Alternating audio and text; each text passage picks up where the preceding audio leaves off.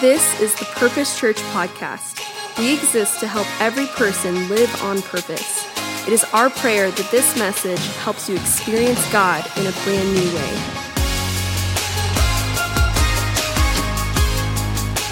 All right, good morning, everybody.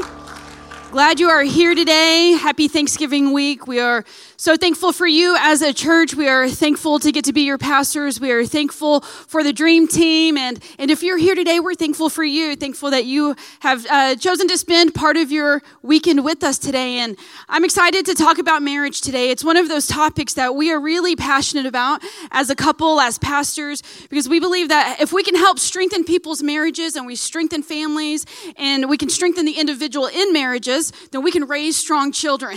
We can raise strong children who will strengthen the church and be able to impact the world. And so I have just one basic thought I want to share with you on marriage. But before I jump into it, this whole series about blessed, being a recipient of God's blessing, is directly related to our obedience to God.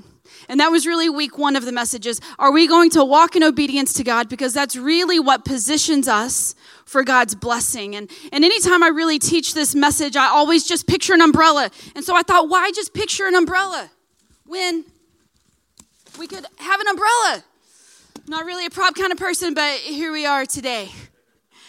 And when it comes to God's blessing, a lot of times we try to ask God to bless our mess. You know the moment you've been at a restaurant, you've got a deep fried, breaded, stuffed with cheese, chili relleno, topped with cheese, and you're like, God, bless this meal. And God's like, ma'am, like, I'm supernatural, but I'm not magical. You know what I'm saying? Like I'll bless some carrots or some broccoli, that kind of thing. A lot of times we're living in a mess and then expecting God to bless it. And so this whole series, Blessed, and even in regards to our marriage, is about really our relationship with God. Are we going to come under God's authority to also come under His blessing? This is why I am under an umbrella today. This umbrella represents God's authority in our lives. And what happens is when we can come outside of that, but to still receive the blessing. And what happens is when we can come in alignment with God and we can come under God's authority, we also are making a choice that will position us to also be under God's provision and God's protection. We're outside over there uncovered. God's protection and His provision is available to us, but we're outside over there uncovered in the storm. And maybe we feel like we're getting hit in the face with hail and all kinds of stuff. And we're like, God, protect me. He's like, yes, come over here. Come over here where there's protection. Come over here where there's provision. Under God's authority is also under God's provision and under God's protection. And I think sometimes when we live outside of that, we are positioned, we're exposed to the enemy's attacks.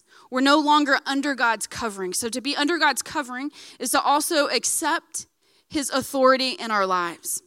So this message of blessing, this message of obedience is also that of accepting God's authority in our lives. So I'll just say all the buzzwords right off the bat so we can get them out of our system because they're words that our culture is very uncomfortable with.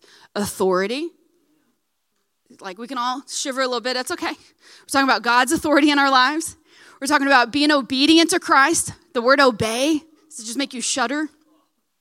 The word submission.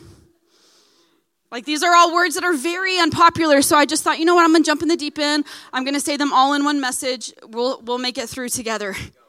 But when we come under God's authority, we position ourselves for His blessing. So many times we're outside of that, asking God to bless us, but it comes from being under His covering of authority. Obedience always precedes God's favor. It's not the other way around. We don't find God's favor and then obey later. Our obedience positions us to walk in God's favor. This is true for many key areas of our lives. And there are certain key areas of our lives that we want God's blessing, but we're not submitted to His authority. A lot of times we're spending like wild people financially. We're not tithing, we're not generous, we're stingy, we're not disciplined, but we're asking God to bless our finances. You are outside of God's authority, asking Him to bless it. But if we will come under God's authority with our finances, then God can really bless us. And that was last week's message. And today we're talking about the same thing within our marriages. And if we want God to bless our marriages, we need to come under God's authority and do marriage the way God says to do marriage. We want God to bless our marriages, so we need to be married in the way that God says to be married. Marriage is one of the biggest impacts we will have on our children. Marriage is one of the biggest ways we will impact the next generation. Psalm 112 says it this way. It says, "Blessed are those who fear the Lord, who find great delight in his commands. Their children will be mighty in the land." We want our children, our personal children, and our children of this church, we want them to be considered mighty in the land. This is the children right now. This will be the first generation of children to be raised in a fully post-Christian world. What are we doing to prepare them to be mighty in the land? What are we doing to prepare them to walk in a world that is totally contrary to biblical values? But if we will walk in the ways of the Lord, this is how we do it, is that we walk in the ways of the Lord. We obey his commands with delight. With delight. It's good for us. When we teach our children to mind or obey, we expect them to do it with a happy heart. Our children are not allowed to stomp their way into obedience. You're not allowed to slam the door in obedience. You're going to have to back that up. You're stomping up the stairs, come back down, let's try it again. We're going to do it with a happy heart today. You slam the door in my face, we're going to have to open the door. I'll give you another chance to try it again. I've slammed doors, I've stomped my way around, but you get the point. The point is that the attitude in which we obey matters. It says, those who find great delight in his commands, their children will be mighty in the land. Those who live under God's authority, not outside of it, their children will be mighty in the land. If you want to raise your children to be mighty in the land, regardless of what that land looks like, post-Christian or not, we will do that by obeying God's commands. We're going to look at that today in regards to marriage. It says, the generation of the upright will be blessed. The generation of the upright. And we're going to look at how we live that out today in our marriages. And I just want to take a moment here to acknowledge anyone who has gone through the pain of divorce. I just want to acknowledge that sometimes the church doesn't always know, or maybe there's not a history of churches coming alongside and supporting people as they have walked through the pain of divorce. And statistically, probably most of us in here have in some way or another been impacted by divorce. In fact, divorce characterizes much of my own story and my own childhood. My parents divorced when I was 10. And I know this is not like a really popular thing to say as a pastor, but I know that there are worse things than divorce. I experienced it in the volatile years of my parents' marriage before they were divorced. And that's something that's hard, like abuse, that's worse than divorce. Infidelity is extremely difficult. I've seen many couples recover from that. But divorce brings with it a certain amount of pain and sorrow and sadness. And we want this to be a place where you can find hope and healing and complete restoration. And we aim to come alongside you as family. We want to be a part of the story that can help bridge the gap for you and your family. We want to come alongside you and support you and be in relationship with your kids. And we want to help bridge some of that. So as the word says that, God does not condemn you for those things, and neither do we as the church. And we want you to find hope and healing today if that is still something that has maybe been part of your story also. So if marriage is God's design, which we believe that it is. We believe that marriage is God's design, then we also are going to allow God to define it. He designed it, he defines it. As kingdom-minded Christians, as designed. Laws that are passed, but government does not get to redefine what God has designed. God designs marriage. We're going to allow God to define marriage. And part of this is because we trust that God is good. We trust that God is good. So marriage, by biblical definition, is inherently between a man and a woman. And this is not hate speech. This is not being unloving. This is not me being unkind.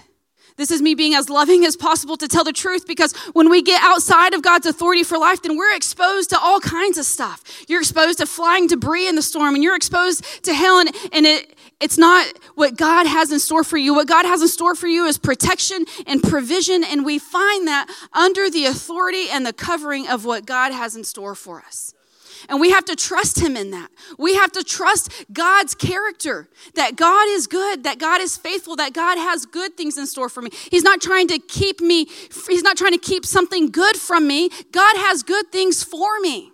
And I can trust he's not trying to keep anything from me. He's trying to protect me and position me to walk in a way where I can experience his goodness, his blessing, and his favor. And I think that sometimes things that get labeled as hate speech, if we knew the message behind the gospel, we would see it as the most loving thing possible. It is not hate speech to say that marriage is between a man and a woman, because this is the way that God has designed it. He says in Genesis 2:24, that is why a man leaves his father and mother and is united to his wife, and they become one flesh. It's inherently about gender. It's like trying to describe parenting without describing gender. How do you describe a mom and a dad without talking about gender? This is God's design for family. This is God's design for family, and it's not because he's trying to keep anything from us. Imagine you're baking a cake for Thanksgiving, and you've got the box cake, and it has the ingredients, and it has all the things that you're supposed to do, and you get this cake, and you're trying to make something nice for somebody, but you get a little rogue with it. You get a little wild. You decide that you're going to improvise a little bit. You're going to not regard the designer's instructions, and you're going to go off on your own. You're like, salt, it's a teaspoon. Who needs the salt? As a pre-Thanksgiving meal for you, I'm just letting you know you need the salt. I know it's a dessert. It's weird. I don't understand the science behind it, but you need the teaspoon of salt. You need the salt. But you're baking a cake, and you're putting in the ingredients, but you decide, I'm gonna tweak this a little bit. I think I know better than Betty Crocker. She put this together. She had the labs and the prototypes, all the things. I probably could do better. Allow me. No, I'm not going to need this salt. Let's double up on this. Maybe you're just going to tweak it here. And then you get your cake and you bite into it, and it's not what you expected. It doesn't meet the fullness of your expectations. There's this moment where this is not what I expected. And then you're mad. And you call up Betty Crocker. And you're like, Betty, I wanted you to bless this. Like, I thought this was going to be a cake that I could share with my family. This is not good. And Betty's like, ma'am, you didn't even include the salt. Like, I gave you instructions. You did not follow them. I think a lot of times we're trying to live our lives outside of God's instructions, and then we get mad at him and expect him to bless that which is outside of his design for our lives. So it's actually most loving and kind to say, this is the best that God has for you. This is the best that God has for you, and we can trust that his ways are good because we know that God does not make mistakes. God does not make mistakes when he defines what marriage is. God does not make mistakes when he defines what gender is. I find it actually very cruel to tell a child that they're born in the wrong gender. Like, how cruel to tell a child that every cell of their body is telling them a lie. Because our gender is inherently, it determines how our brains work. It determines the chemicals in our body. It determines our musculature and our skeletal system. It determines all of these things about us. So to be wrong in this one core thing means that everything else about us is also wrong. And to me, that's cruel. That's not kind or loving. It's loving to say, no, God does not make mistakes. God is good, and he is for you, and he is faithful. He designed you, and he's going to define you. God designed marriage, and he did not make a mistake when he says, this is how you should be married. It's most loving because he says, this is where there's blessing. This is where there's favor. This is where there's fulfillment. And I have good things in store for you. Here are the instructions. Here are the ingredients. Will you trust me? I am good, and I have good things in store for you. There's an ongoing metaphor through the whole Bible, and it's inherently also about gender. The Bible refers to the church as the bride of Christ. So even if you're here today and you're like, I'm not even married. Well, maybe one day you will be, so I hope this is helpful to you. Also, the heart of this message is about surrendering our lives to Christ and trusting him.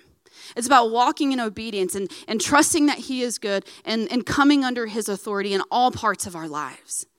And as the bride of Christ, we're to respond to him as we're going to discover and we unpack in these scriptures.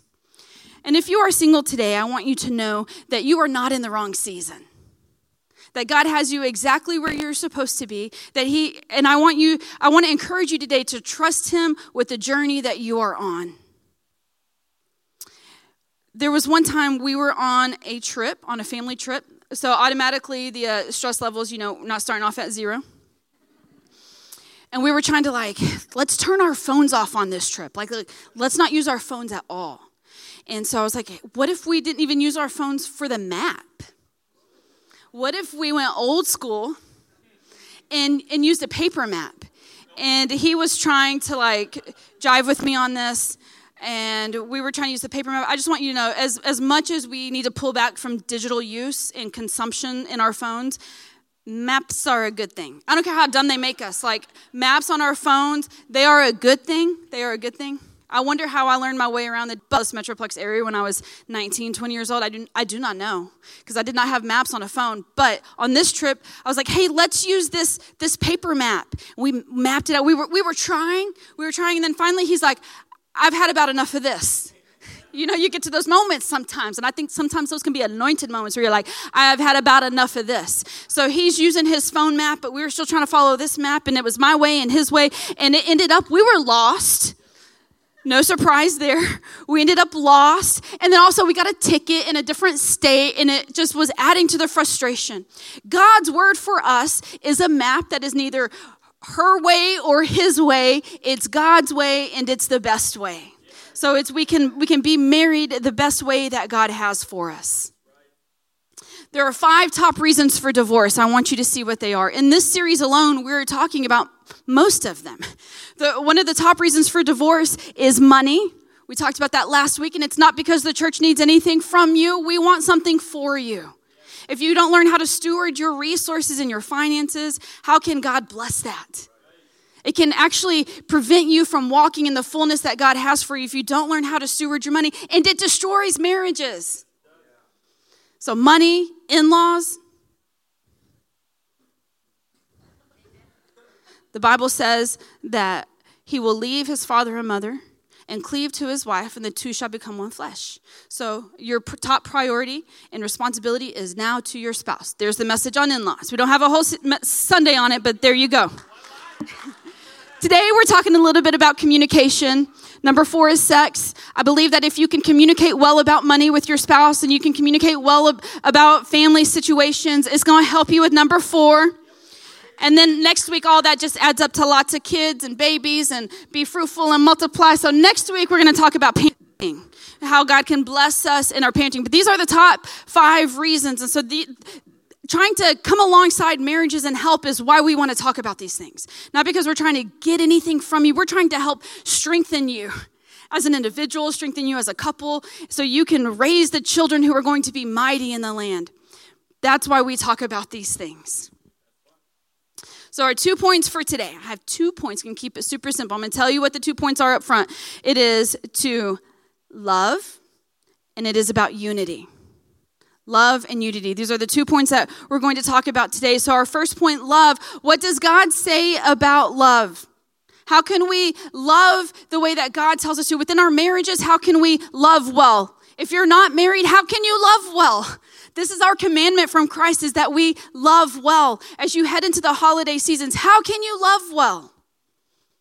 If you are single and one day you want to be married, I think that these are some great things to look for as you look for a spouse. So what does God say about how we should love? Well, the Bible's full of information on this. We're going to look at one verse. It's 1 John 3:18. It says, "Dear children, let us not love with words or speech, but with actions and in truth." Actions and in truth. So love is not just a deeply held emotion in our heart. These aren't just thoughts we think in our head and then we treat people however we want. That's incongruent. When you love somebody, there are actions that follow. When you love God, there are actions that follow. We don't just sing worship songs to God and then go out and live like the devil. We sing worship songs to God and we love God, and then that's reflected in the way that we live our lives. So when it comes to loving our spouses, we're going to love the way that God says to love. And it's not in just a word. It's in deed. It's in action. 1 John 3:16. You may know John 3:16. Here's 1 John 3:16. It says, "This is how we know what love is, This is how we know what it even is. It says Jesus Christ laid down his life for us, and we ought to lay down our lives for our brothers and sisters. That includes our spouses. We should lay down our lives for one another. So love is action, and love is sacrificial. Love cannot truly be love if it doesn't take you to the point of it being sacrificial, laying down your life for someone. I cannot say I love my children and then only meet their needs when it's convenient for me. So to love our spouses well means that it's an action, it's in deed, and it's to a point of it being sacrificial. So with these 2 points as our foundation, we've laid a few layers of foundation. This is how God defines marriage. This is what love is. Love is in deed and not indeed. In action and deed. And love is sacrificial. Here's a thought for us today on how we live that out. How do we live out sacrificial love? Here's a thought for you. If it matters to my spouse, it matters to me. If it matters to my spouse, it matters to me. If my spouse is communicating something that they need because I care about them, and because love is sacrificial, in action I respond, not just in word or deed. I respond in action and sacrificially. So if my spouse has communicated something that they need, I can respond to it. It should matter to me. If it matters to them, it matters to me. Ephesians chapter 5 is going to be the longest scripture we look at today. It's one of the key scriptures on marriage. And if we're talking about marriage, even as like a list of ingredients, there are 2 key ingredients. And it doesn't really matter how small, if it's that teaspoon of salt that we just think maybe doesn't matter or whatnot. There are 2 key ingredients for marriage that are outlined here in Ephesians chapter 5. So let's look at what it says in verse 21. Submit to one another out of reverence for Christ. And we could just stop there. Like this is our call as Christians and how we respond to all people around us, is that we yield to one another. I really like the word yield. And not because the word submit bothers me. I've made peace with that word. It was difficult when I was 19 and young and independent and self-sufficient. It was a little bit of a struggle for me to fully understand it. I hope even messages like today can help reconcile with that word. But if you can think of the word as yield, like you're yielding to one another, you're deferring to one another. But it says submit to one another out of reverence for Christ. And then it goes on to explain these 2 ingredients for us in marriage. It says, wives, submit yourselves to your own husbands as you do to the Lord. For the husband is the head of the wife as Christ is the head of the church, his body, which he is the Savior. And I know if you're a female, if you're a wife, this teaching can be difficult. I hope to bring some context to it today and help bring some freedom to maybe where there's some tension with that. So also wives should submit to their own husbands in everything. Let me back up a little bit. For a husband is the head of the wife, as Christ is the head of the church, his body, of which he is the Savior. Now, as the church submits to Christ, so also wives should submit to their husbands in everything. So wives don't usually like that part. It's a little bit difficult, but then we get fired up about this next part. Husbands, love your wives, just as Christ loved the church and gave himself up for her to make her holy, cleansing her by the washing with water through the word, and to present her to himself as a radiant church without stain or wrinkle or any other blemish, but holy and blameless. In this way, husbands ought to love their wives as their own bodies. He who loves his wife loves himself. After all, no one ever hated their own body, but they feed and care for their body, just as Christ does the church. For we are members of his body. For this reason, a man will leave his father and mother and be united to his wife, and the 2 shall become one flesh. This is a profound mystery. I love that it just owns it here. This is a mystery. This is a mystery. It's a profound mystery, but I'm talking about Christ and the church. Listen to this, verse 33. However, each one of you must also love his wife as he loves himself, and the wife must respect her husband. So we're going to talk about two main ingredients or 2 gears that make a marriage work the way that God has designed. If we trust God with his design of marriage and the way he defines marriage, then we can trust God with these 2 important ingredients in marriage as well, and it's love and respect. And that's actually a great book that we highly recommend to married couples. It's called Love and Respect. And the author talks about how we can get on this crazy cycle in our marriages because the wife is craving love. And so to crave love, she's acting in ways and treating him in ways that makes him feel disrespected. And because he feels disrespected, he acts unloving.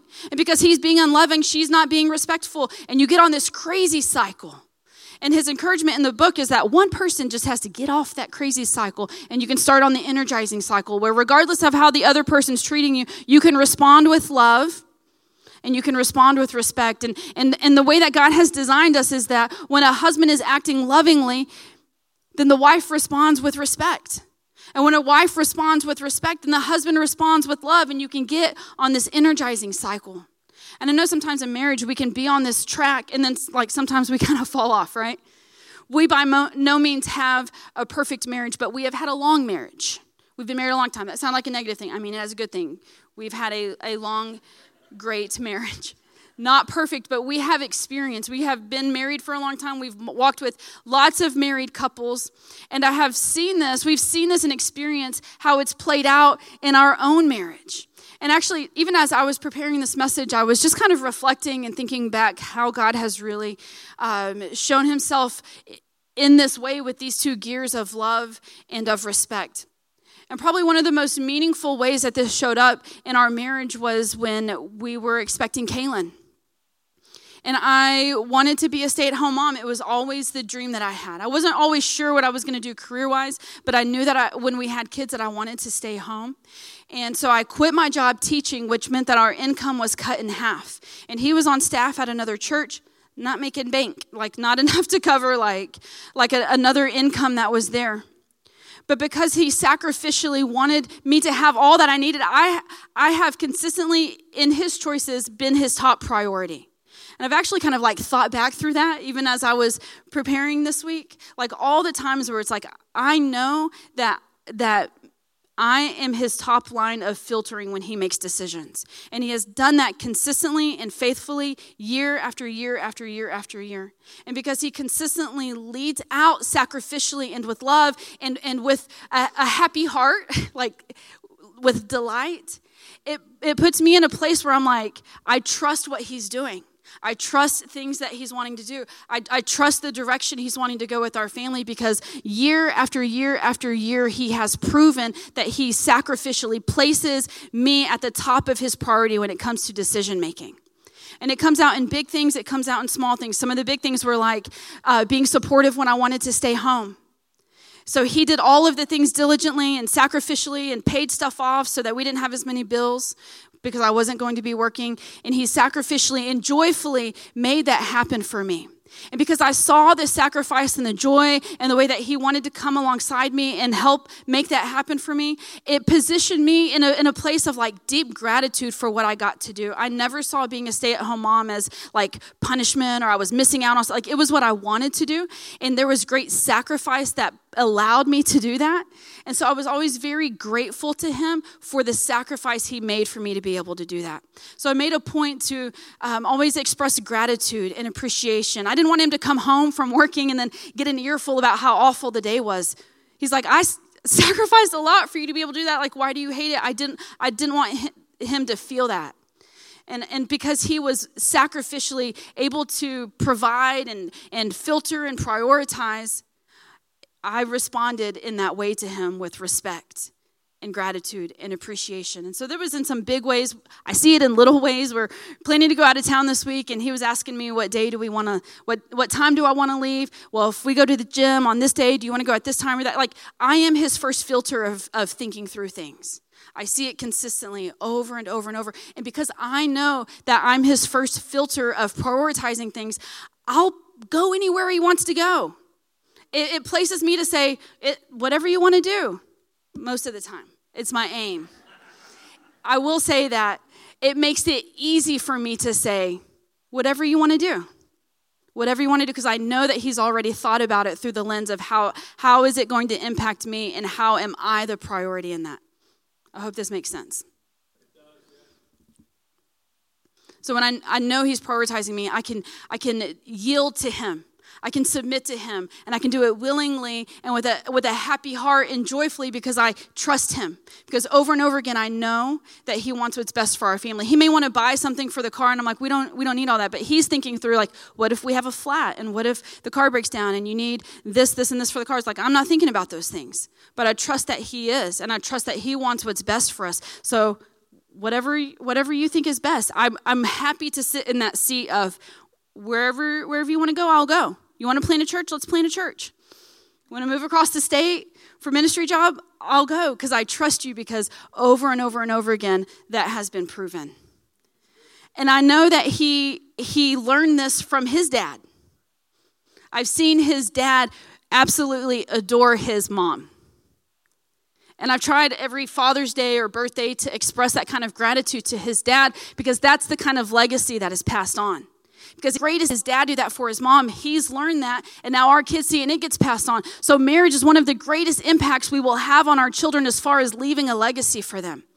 And maybe not all of us had that as an example, but God is a God of fresh starts. And we can make a fresh start today, and we can make a choice today that this is how we're going to live out in our marriage, that when it comes to these two ingredients, I am going to do my part to bring my ingredient to this marriage. Your spouse may not be living in God's way for your marriage, but you can make a choice that you are going to be faithful with what God has called you to do. And then over time, you will see your spouse respond. That's what the word says. So when we trust God with our marriage and we follow God's way of doing things, we know that we are in a position of being blessed, that we can walk in God's favor because we are in authority and in alignment with what God has for us. So if it matters to your spouse, it matters to you.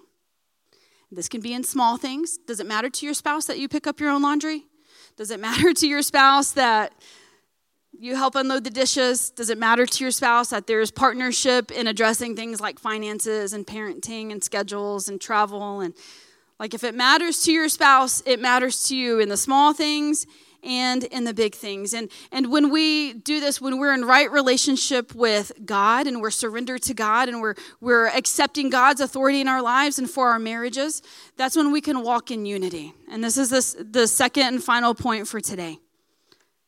Because blessing follows obedience, and unity commands a blessing. There's this really interesting scripture in Psalm 133. Because our marriage's aim is that of unity, is that of oneness. And in our relationship with Christ, as the bride of Christ, our goal is to be in unity with Christ. To be there's this goal of oneness with him. Psalm 133 says, "Behold how good and pleasant it is when brothers dwell together in unity." I think culturally a lot of people want to take that word unity and replace it with other things, but unity is the goal.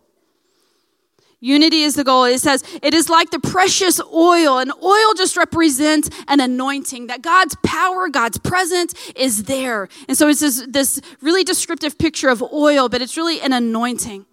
It says, how good and pleasant it is when brothers dwell in unity is like the precious oil on the head, running down on the beard of Aaron, running down on the collar of his robes. Running down, lots of oil, running down his beard, on his head, on his collar, on his robe. Like, there's a lot of oil, and there's a lot of anointing and blessing and power of the Holy Spirit because there is unity. It says, for there, where there's unity, there the Lord has commanded the blessing, life forevermore. If you want God to command a blessing over your life, seek unity. Single, seek unity with Christ. Married, seek unity with Christ. And when you seek unity with Christ, if you're married, you will also be seeking unity within your marriage. But our goal in our marriages is that of unity, that of oneness. We could consider Acts chapter 2. This is the story with the disciples where the Holy Spirit came and filled them with power. Again, that anointing, that supernatural power of the Holy Spirit.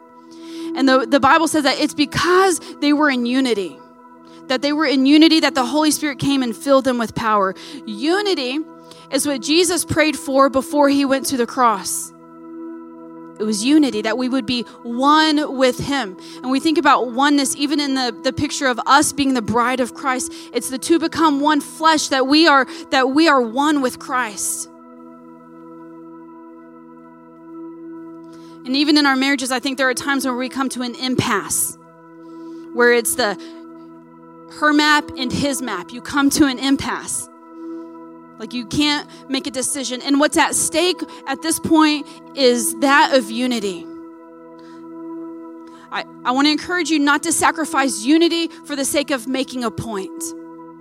And a lot of time in our marriages, when we come to an impasse, what we've learned as two people who have strong opinions and strong personalities is that we both want to be heard. And so sometimes there's this sense of fighting to be heard. And we'll sacrifice unity to be heard, and we'll sacrifice unity to make a point. I want to encourage you today that when you come to that point in your marriage where there's an impasse, to pause. To pause, just agree to disagree. Hey, we're not going to see eye to eye right now.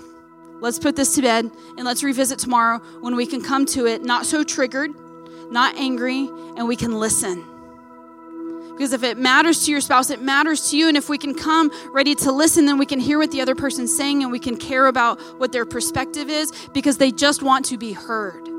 And if you have both people wanting to be heard, you have to listen. So it's better to just pause and not sacrifice unity for the sake of making a point, because unity is our aim. Unity at all costs. And I think even in our relationship with Christ, as the bride of Christ, how many times do we respond to him that way? When our goal with Christ is that of unity. When we can respond to Christ by doing what he's asking us to do. Being in alignment with him.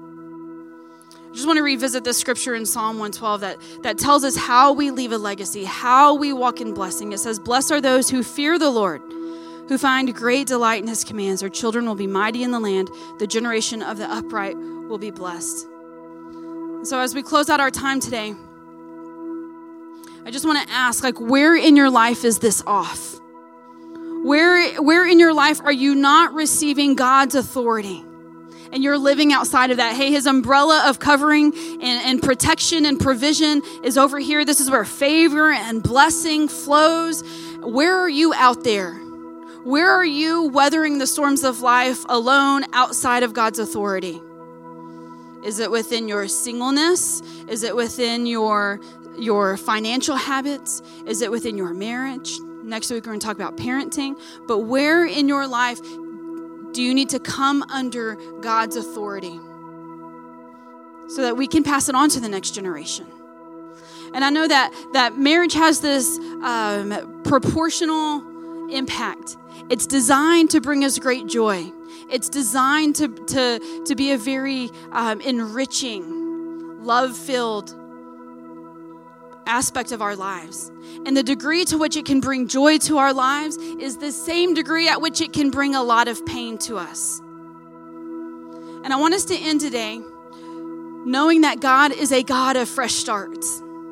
So if you're here today and you're like, I have not lived like Ephesians chapter 5 at all. I have been selfish. I've done all the wrong things. Today is a fresh start for you. Maybe you're saying, I have not walked in respect to my husband. I have not walked in sacrificial love for my wife. Today is a fresh start. And if you're carrying unforgiveness, maybe even for yourself from the past, maybe past divorce, if there's hurts or pains that are still causing difficulty for you, today is a day to let that go. And we end each service with a response time, and you'll see there are 2 tables up here. In the baskets on the table, there are communion cups. And I invite all of you today to take communion. And a couple of things that are key about this. One is that it's a time of repentance. Great marriages are characterized by a large amount of humility and forgiveness and grace over and over and over again. And so maybe it starts today with just confessing and repenting to God for what we bring to the marriage and deciding that today is going to be a fresh start for me today. Maybe today's a fresh start to say, God, I'm going to trust you with your design, and I'm going to include these ingredients. I'm going to bring what is mine to bring to the marriage. And maybe that's not been the story for you. And today is a day where you can have a fresh start and you can repent and make a declaration that you are going to come under God's authority for your life. That may include, and I would even suggest, that it includes a repentance and an asking for forgiveness, even with your spouse. And that can be a scary thing to step into. But never once when Landon and I to each other have come to one another with that kind of heart was it not received well. And even if it's not, you have to walk in God's way for you. You have to make things right between you and God. And I want today to be a fresh start for you wherever you find yourself on the spectrum of this. Maybe it's releasing past things. Maybe it's in your marriage right now. And I want today to be an opportunity for you to come down, to receive prayer with somebody, take communion together, and make a declaration together that today is going to be a fresh start that you can step into, and it's going to take some courage. And I know it can be difficult when one person is willing to step out and the other person is not. If that's the case for you, you faithfully follow what God has called you to do. But today is a day of fresh start. If you would go ahead and stand, and our prayer partners can come down.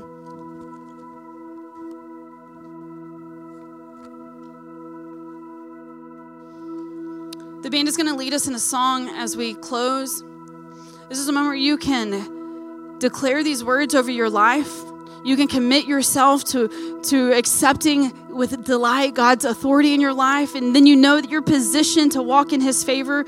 And this is a moment of fresh start for you in your marriage. So when the band starts to sing, you're welcome to come down and receive communion and pray with somebody. But I'm going to pray a blessing over you. I'm going to pray for you as well. And then once I'm done, you're welcome to respond. Lord, we thank you for the gift of marriage. And God, I lift up those who say, it's not really felt like a gift. Lord, for those maybe who are experiencing pain or frustration, sadness, because of a marriage that has not been God honoring, Lord, would you speak to them right now in this moment? God, would you give them hope? Hope that there's the potential of a fresh start. Hope that you have good things in store for them. Hope that forgiveness will be there and that there can be complete restoration. God, maybe even those who are struggling in their journey of singleness, God, would you let them know that they're in the right place, that you've got a journey for them and that they can trust you with the process. And Lord, maybe for those who are withholding either love or respect in their marriage, God, I pray that there will be a sense of trust where they will surrender to you and they will trust that you have what's best in store for them and they can bring their part to the marriage fully trusting you. That you're not keeping any good thing from them, that you have only good in store for them. So if the husband's not loving God, that she will still be respectful. And if the husband's not experiencing the respect he wants from a wife, that he can still respond with sacrificial love for her. God, I pray that this will be a church with strong marriages, Lord. God, where the enemy has come in and caused division, Lord, we bring unity today in Jesus' name. God, I speak unity and healing and forgiveness and grace over every marriage here this morning. Lord, I pray for a sense of repentance in our heart and grace towards one another as we've received the ultimate forgiveness and grace from you. When we didn't deserve it, God, you did it for us. And Lord, I pray that your Holy Spirit will empower us to extend that outwards to other people. In Jesus' name, amen. Thank you for listening to the Purpose Church podcast. If God used this message to impact your life, tell us your story by emailing mystory@thepurposechurch.com. Be sure to follow us on social media and check out our website at thepurposechurch.com to get connected and receive all the latest information.